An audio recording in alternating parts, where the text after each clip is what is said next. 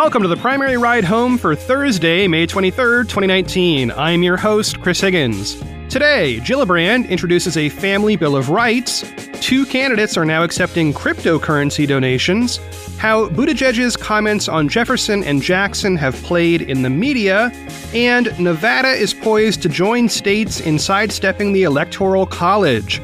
Here's what you missed today from the campaign trail.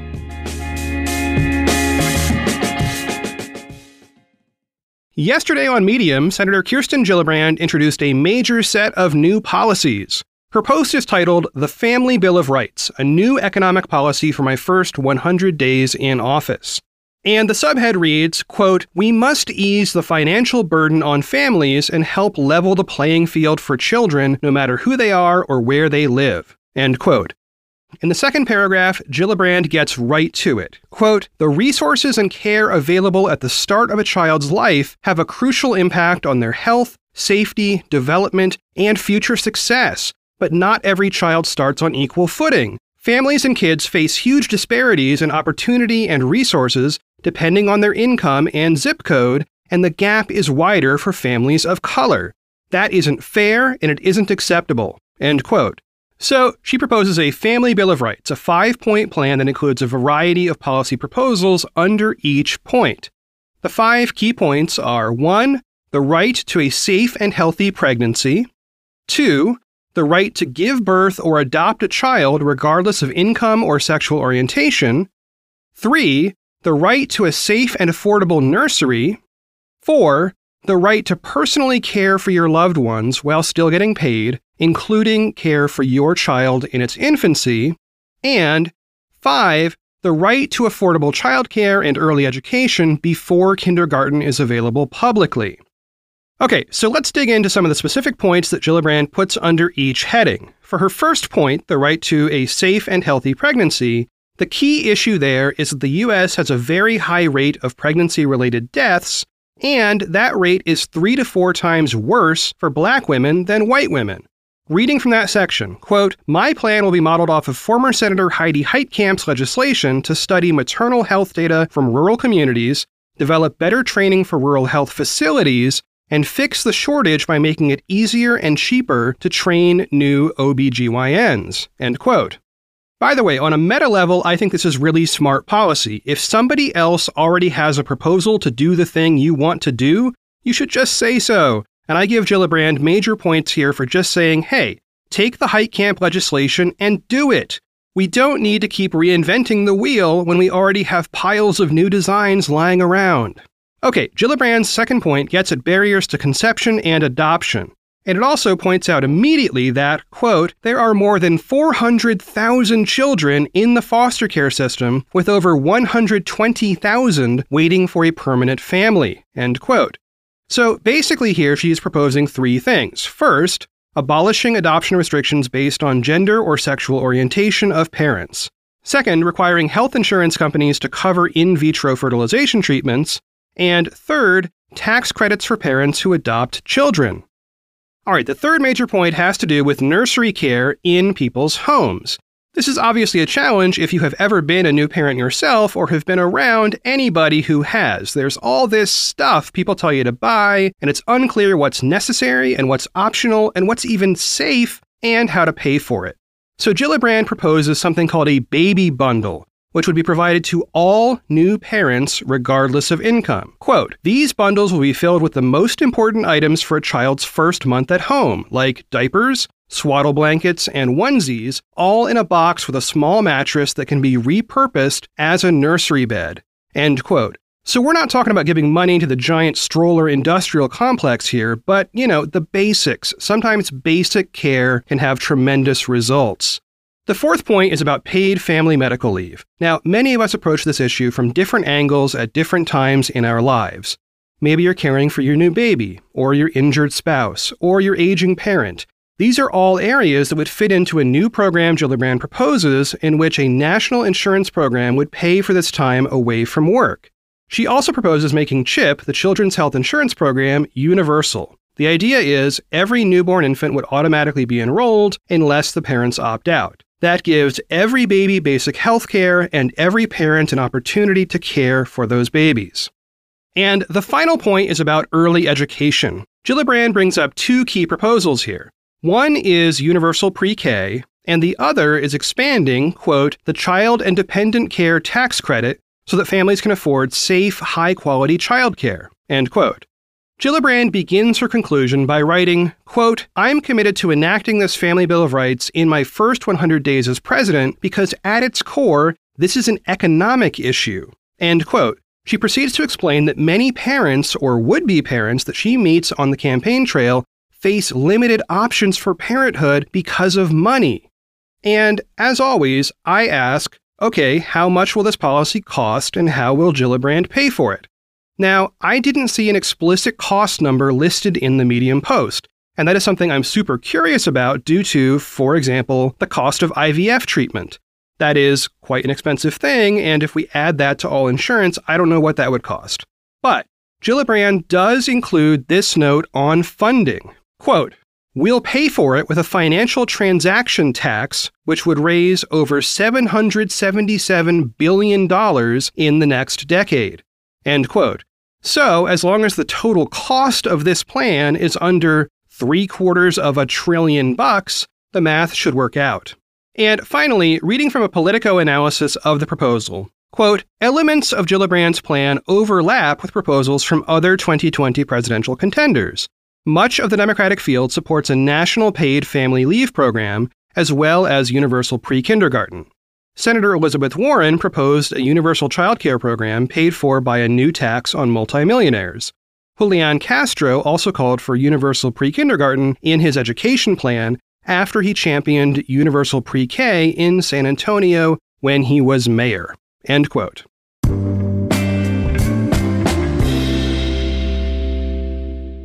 Here's a quick item on campaign donations. Normally, when we talk about donating money to candidates, it's in the form of, money, like US dollars. But there are two candidates, Andrew Yang and, as of today, Eric Swalwell, who now accept donations not just in dollars, but in cryptocurrency. That is, Bitcoin and stuff. Now, I'm not going to turn this into a 10-minute segment explaining cryptocurrency. That would be a whole different podcast. But for today, let's just say it's like money, but there's no bank, and it gets technical real fast. Having said that, there are some notable political points here. First, Swalwell has already been involved in crypto-related efforts in the House, trying to clear up issues related to how the IRS taxes earnings on these kinds of assets. That is a real problem today for people who work in that space, as federal regulations simply have not kept up with the technology. And that work might draw those people to give money, or, technically cryptocurrency, to Swalwell. Second, Yang was there first, at least in this race. He even has a whole policy page dedicated to cryptocurrencies and other digital assets. And Yang points out that today, different federal agencies cannot even agree on what cryptocurrencies are. And that's a real problem if you own these things and are trying to pay your taxes and follow the law. All right, third, for both candidates, actually accepting these donations is more difficult than taking US dollars. You have to go to a special page, fill in your contact info, and then make your donation separately. The very definition of cryptocurrency is that every transaction is anonymous, and that directly conflicts with campaign finance law. So these candidates are left trying to match up donors with their anonymous donations using these multi-step forms. That's not always an easy process. If they get anonymous donations and they can't match them up, that is a big problem. And finally, just to be clear, these candidates are not the first to accept crypto donations. They're just the first in this primary cycle. Rand Paul famously accepted Bitcoin in 2016, and several congressional candidates, including Jared Polis and Austin Peterson, did the same even earlier.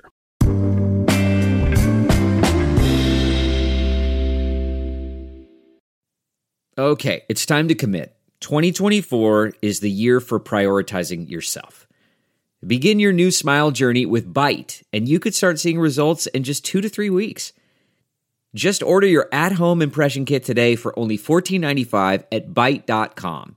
Byte clear liners are doctor-directed and delivered to your door. Treatment costs thousands less than braces, plus they offer financing options, accept eligible insurance, and you could pay with your HSA, FSA.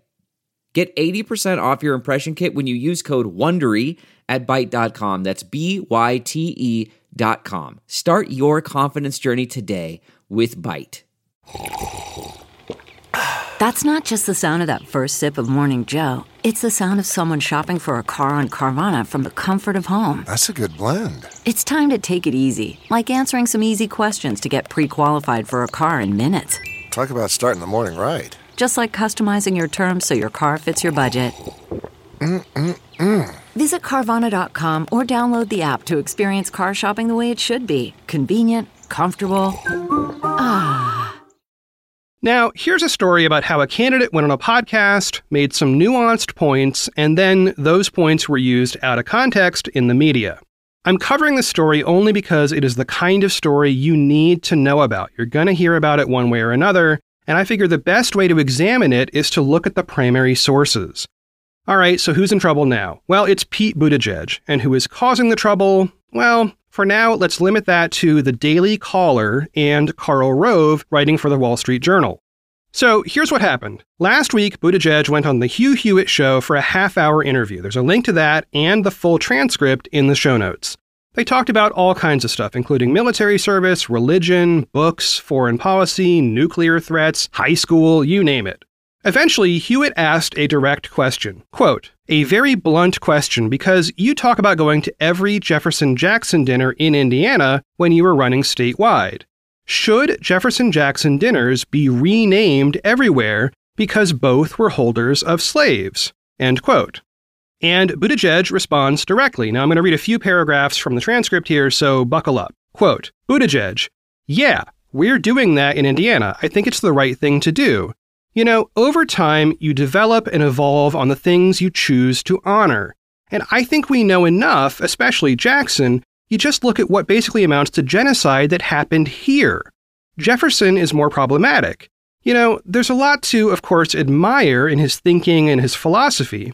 Then again, as you plunge into his writings, especially the notes on the state of Virginia, you know that he knew that slavery was wrong. Hewitt, yes. Buttigieg, and yet he did it. Now, we are all morally conflicted human beings. And it's not like we're blotting him out of the history books or deleting him from being one of the founding fathers. But, you know, naming something after somebody confers a certain amount of honor.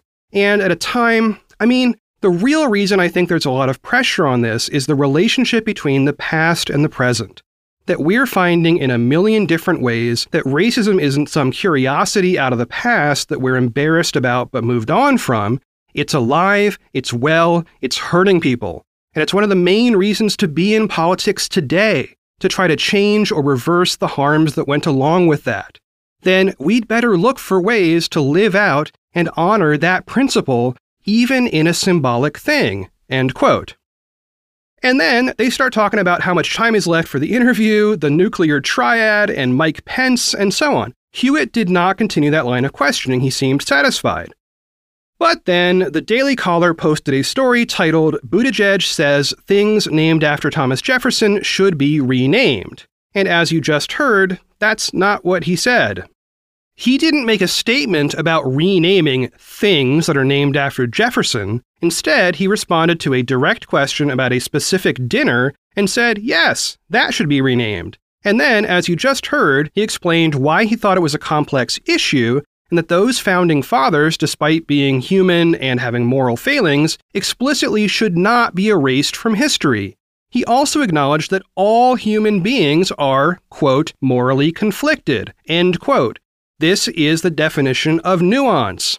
Okay, now, it's totally fair to say that Buttigieg in his comments suggests that when you name future things, you should probably think pretty hard about whose name you're going to choose. That is implied, not stated, but still. Also, for that one dinner, he said, yes, rename it. But this is the kind of nuance that media sometimes gets wrong. Okay, so then Hewitt came to Buttigieg's defense on Twitter, agreeing with Kelly Johnston, former Secretary of the Senate, who pointed out that the Daily Caller headline was inaccurate. Hewitt wrote, in part, quote, too often, bits and pieces of interviews and remarks are used to hype a headline and generate clicks. I think Pete Buttigieg would stop well short of tearing down the Jefferson Memorial, end quote. And later, in that same Twitter thread, Hewitt made this excellent point. Quote, "It is discouraging to see people comment on public officials, left, right, and center, without giving those officials any credit for good intentions, nuance, or simply lack of time to fully present a case. It discourages liberals from talking to conservatives and vice versa." End quote. After that exchange, the Daily Caller actually changed the headline of their story apparently multiple times. The original title, which can be seen in the link itself, was something like, "Buttigieg says we should stop celebrating Jefferson." I'm not sure about the precise wording there because links leave out a few words. But anyway, the Daily Caller eventually renamed its piece to use the totally accurate title, "Buttigieg says Jefferson-Jackson dinners should be renamed." Cool. Great. So this is a case where one media outlet, the Daily Caller, took comments out of context and then ran with them, and then another media figure, Hugh Hewitt, called them out, and they changed the headline. So, good job. But then yesterday, Karl Rove picked up the original misinterpretation again in a new opinion piece for the Wall Street Journal. In it, Rove makes a slippery slope argument that goes way beyond what was ever discussed. He writes, quote, "Why stop at renaming dinners? It seems Mr. Buttigieg would also want the U.S. to rename cities, counties, streets, and colleges named for slaveholders, including Washington and Madison as well as Jefferson." End quote. Okay, so heading toward a conclusion, here is the point. I hope that, having listened to this segment, you've heard the key facts. 1. Buttigieg wants to rename a dinner. 2. He thinks people are flawed, history is nuanced, and our perceptions of honor changes over centuries. 3. Some media outlets got that wrong, whether intentionally or not. And 4. Hugh Hewitt did the right thing and pointed out how this media angle discourages open discussions among honest people about politics. That is the story, and that is the problem.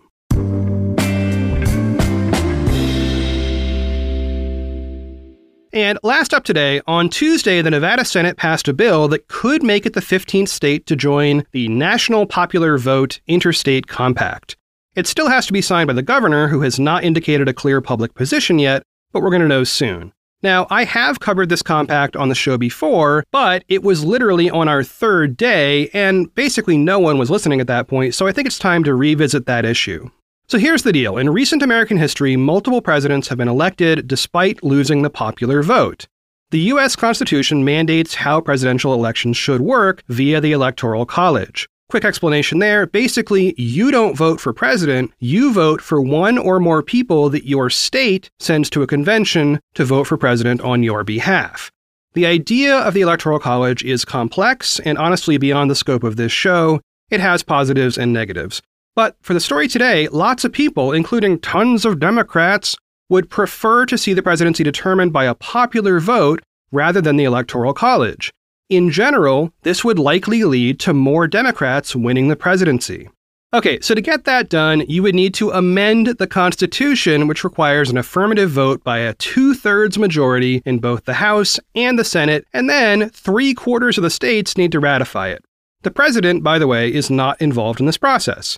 So, trying to go for an amendment that would require such bipartisan support both in Congress and throughout the states, it just isn't going to happen, especially when this is seen by many as a move that is designed to benefit Democrats.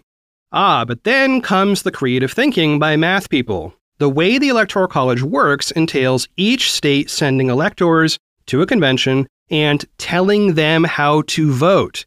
Turns out, each state has a lot of latitude in how it instructs those electors to vote. So, the idea behind the National Popular Vote Interstate Compact is to have states individually create state-level laws telling their Electoral College voters to vote in line with the popular vote, not the outcome of the state vote. That's it. Then, the Constitution could remain unchanged while states simply change how they participate in that existing system. Interesting idea, right? So right now, the Electoral College has 538 voters. That means any presidential candidate needs 270 electoral votes in the general election to win. And each state plus DC controls some of those voters. Right now, states plus DC controlling 189 Electoral College votes have signed on, and Nevada might join them soon, pushing that number to 195. When Oregon, my home state, passes that bill, which is likely quite soon, the number goes up to 202. Now, only when the total number of voters controlled by the compact states exceeds 270 does the compact actually go into effect. So, who knows if that'll ever happen, much less in this election cycle. But it is certainly a novel way for states to work around a national system, and yes, I will keep you posted if more states join. Well, that is it for one more episode of The Primary Ride Home. I have been your host, Chris Higgins. You can always find me on Twitter @ChrisHiggins.